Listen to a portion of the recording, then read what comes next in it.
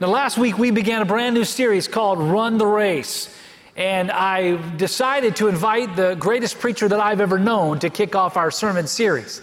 And so I had my dad last week to preach for us. And we went back to 1999 and to pull out one of the classic sermons that my dad is so well known for. Don't quit. Never, never, never quit. And I hope you were encouraged as we had the opportunity of hearing that voice again, of hearing that encouragement again. And so today we're going to continue that series. We're going to continue walking through that statement of the importance of all of us continuing to run the race. And before we get to the idea of the race that we all have that we must run, the journey that all of us have that we must walk through, I thought the greatest place to talk about, the greatest place to start for us today as we talk about running the race is to talk about the ending.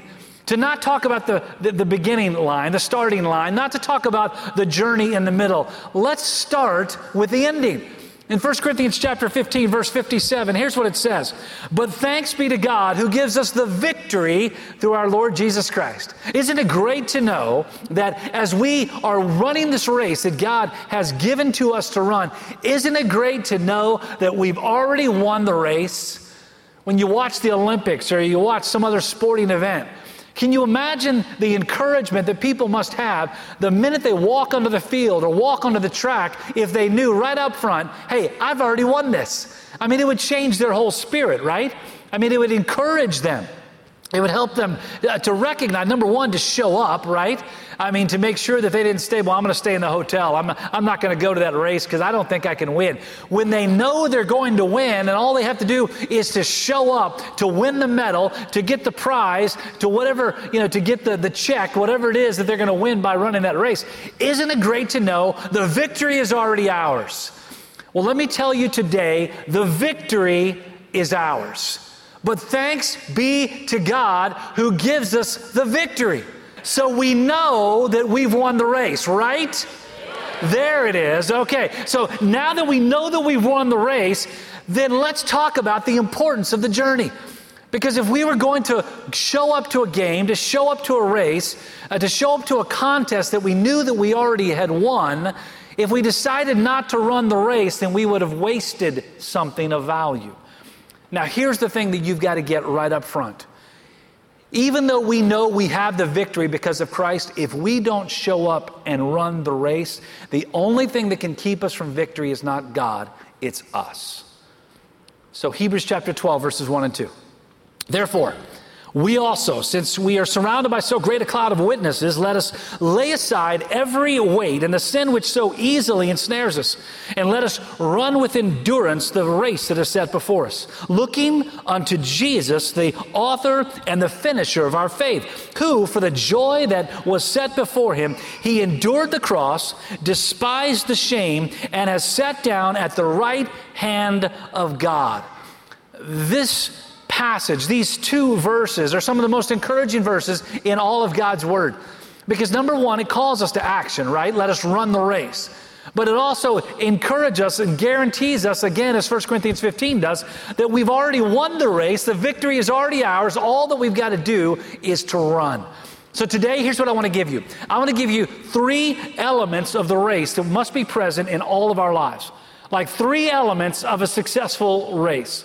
If we're going to run the race, if we're going to do what God's called us to do, there are 3 things that we have to engage, that we have to kind of incorporate into our journey if we're going to see God do what God has already promised that he will do. Now, the first element, the first word is the word remove. Now look back again into verse 1, the second part of that verse. It says this, let us lay aside every weight and the sin which so easily ensnares us. No race has ever been won without removing the thing which slows us down. Can you imagine if Michael Phelps in the Olympics the last time when he won all those gold medals, can you imagine how it would have changed if he would have decided that when he jumped into the pool and began to swim in those Olympic trials, those Olympic contests, that he decided to strap on a weight vest, with weights hanging around him, and he decided to swim the race with that on. Now, let's be honest, he probably still would have won. But chances are it would have been far more difficult, am I right?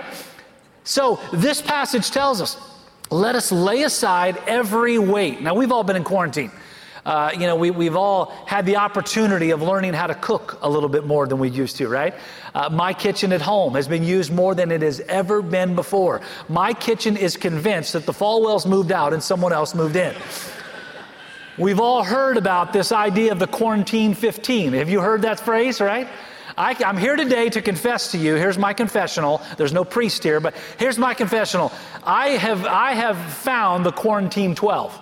Okay, I have not quite got 15 yet. I'm an underachiever maybe, but the quarantine 12. I've gained 12 pounds in the last 10 weeks, and let me just tell you, it was beautiful. I learned how at home to make Chicago-style deep dish pizza from scratch. Natalie and I, we looked it up online and we got all the things and we went to the store and bought like all these things that I've never even seen before, like yeast and flour and cornmeal and all that. And there's a difference between yellow cornmeal and white. Man, I'm telling you, I'm going to start a cooking show right here. And so we made I was so proud of myself. I got my phone and put it on the tripod and I did a time-lapse video thing of us cooking Chicago-style pizza.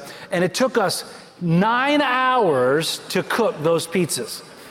But baby, I'm telling you, it was heaven when we ate it. I'm now convinced heaven is going to be full of Chicago-style pizza. I'm just telling you.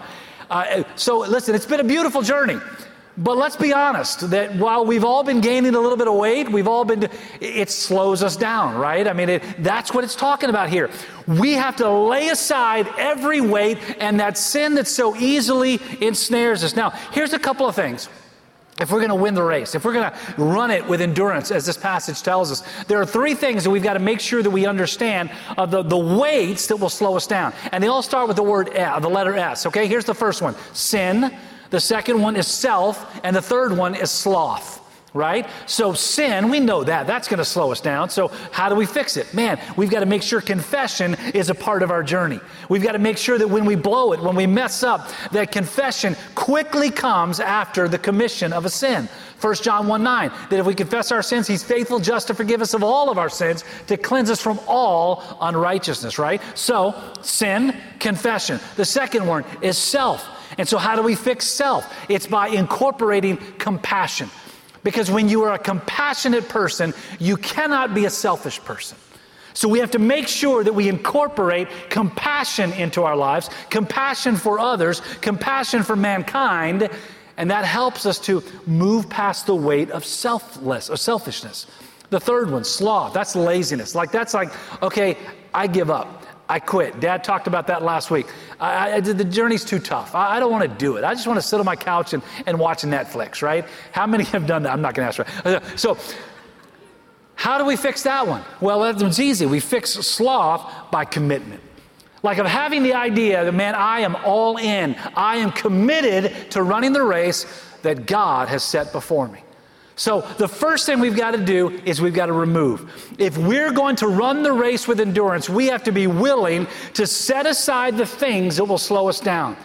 Michael Phelps would have to take off that weight belt, that weight jacket to swim to win the gold medal. We have to take off the weights in our life, the sin in our lives, the selfishness in our lives, the laziness in our lives, if we're going to run the race and win the race that God has set before us. So the first word is remove. The second word is renew. The second word is renew. Look at verse 2 in the first part of that verse. Looking unto Jesus, the author and the finisher of our faith. Now, we've all heard that phrase before, looking unto Jesus, the author and the finisher of our faith. And here's what it really means, right? Here's kind of in our vernacular, in our language of understanding. It's just simply this. God wrote the book and he finished the book. Jesus started it and he will end it. And so if we're going to run the race with endurance, if we're going to get to the finish line in victory as God has already promised, then we have to tap into the energy source to get us there. Every time that you ever see a long distance runner, you see they're drinking water and they're eating bananas and they're doing all of these kinds of things to get calories, to get energy. They're eating pasta. I once saw that Michael Phelps, and again, I'm talking a lot about Michael Phelps just because that's pretty much the only sports person I know. But that he talked about, like he would many times before races, that he would actually eat like 5,000 or 10,000 calories, and he would do it all like eating pasta and stuff like that. Doesn't that sound awesome? I mean, I can do that. I could be an Olympic gold medalist in pasta eating, right? I mean, we could do that. And so we need energy. So where do we find energy? We tap into the presence of Christ in our lives. John chapter 14, verse 16, Jesus said, "And I will pray that God will send another." And who is the other? The Holy Spirit. An advocate, a comforter, who will come alongside, who is with us every step. The moment that we trust Christ as our Lord and Savior, the Holy Spirit is with us. He's our energy, He's our source, and we need to be tapping into that source. How do we do that? Staying in God's Word. Staying as a person of prayer. Staying active in sharing our faith. Of recognizing that we have a duty and a responsibility to let others know who Christ is and what Christ has done. I've challenged all of you to tell your story on Facebook and Twitter and other social media events, to do it in person. I did preached a funeral the other day. As I pulled into the funeral home, the person out in the parking lot who worked at the funeral home said, "Listen, I heard you talk about that I needed to share my faith with 10 people, and I just want you to know I'm sharing it with 10 people a day. I'm telling people about Jesus as often as I can." And that person doesn't even go to our church. How cool is that? We have to stay tapped into the power source, into the energy of hearing from Christ, being encouraged by Christ, being pushed by Him, encouraged by the Holy Spirit who enables us to do what we do, and then to be renewed every single day by the presence of Christ in our lives. So we have to get rid of the weight. Number two, we have to renew by tapping into that energy, that power that brings us to the finish line. And here's a third word: return. Return. Look at this passage, verse 2, the second part of the verse. "Who for the joy that was set before him, he endured the cross, despising the shame, and has sat down at the right hand of the throne of God." Listen, if you're going to run the race that God has set before you, you have to be encouraged by the prize. And what's the prize? Heaven. What's the prize that we have to look forward to? It's not a gold medal. It's not a check that we win. It's not a trophy. It's not a plaque. Man, it's so much better than those things, because it is heaven. Because Jesus has prepared a place for us. And today, you know where He is according to this passage? He is sat down at the right hand of the Father. And here's what He's doing. He's waiting for us to cross the finish line. He's waiting for us to finish our race. Man, today, we have to recognize that we must return to that blessed hope of knowing that Christ has prepared a place for us. Running the race, it's critical. It's vital. We must be passionate about our faith. The world will never be changed by a church that is lazy. The world will never be changed by a church that is selfish. The world will never be changed by a church that is sinful.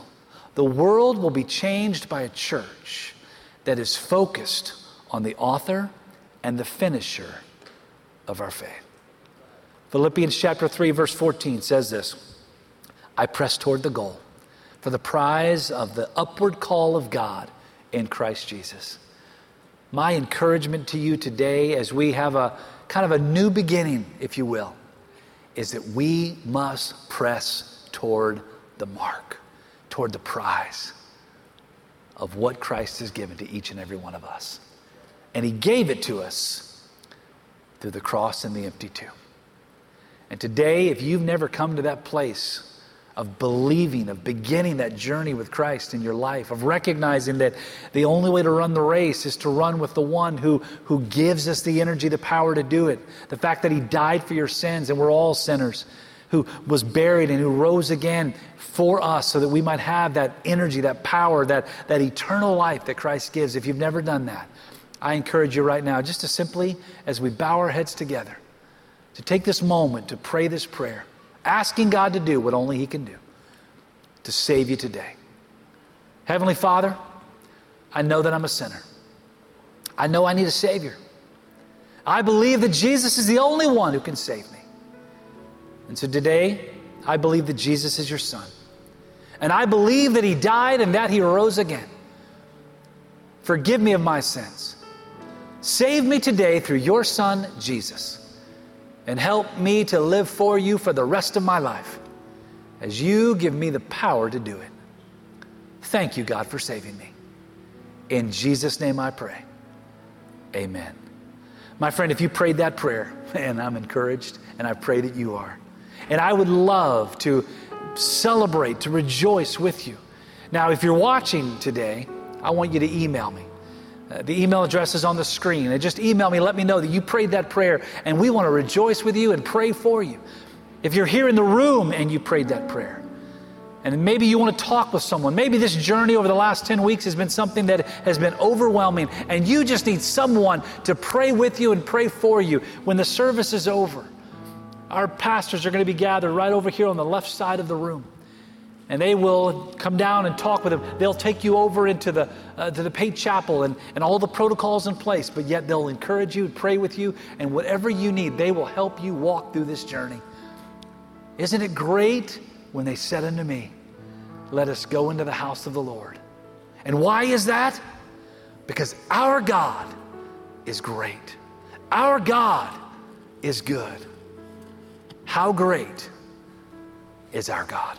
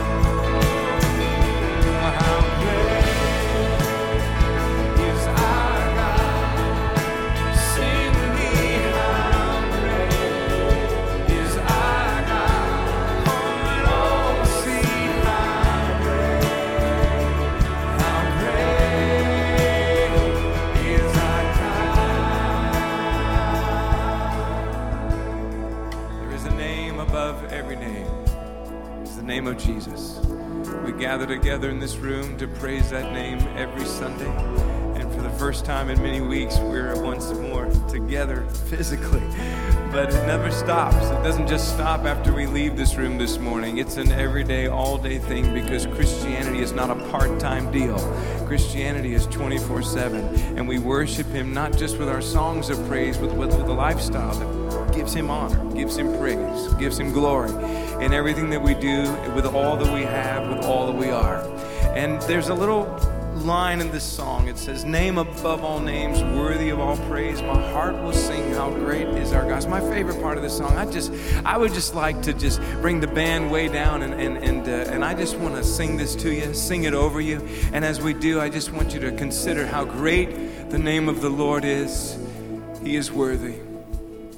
Name above all names, worthy of all praise. My heart will sing how great is our God. Oh, sing it, little singers. Name above all names, worthy of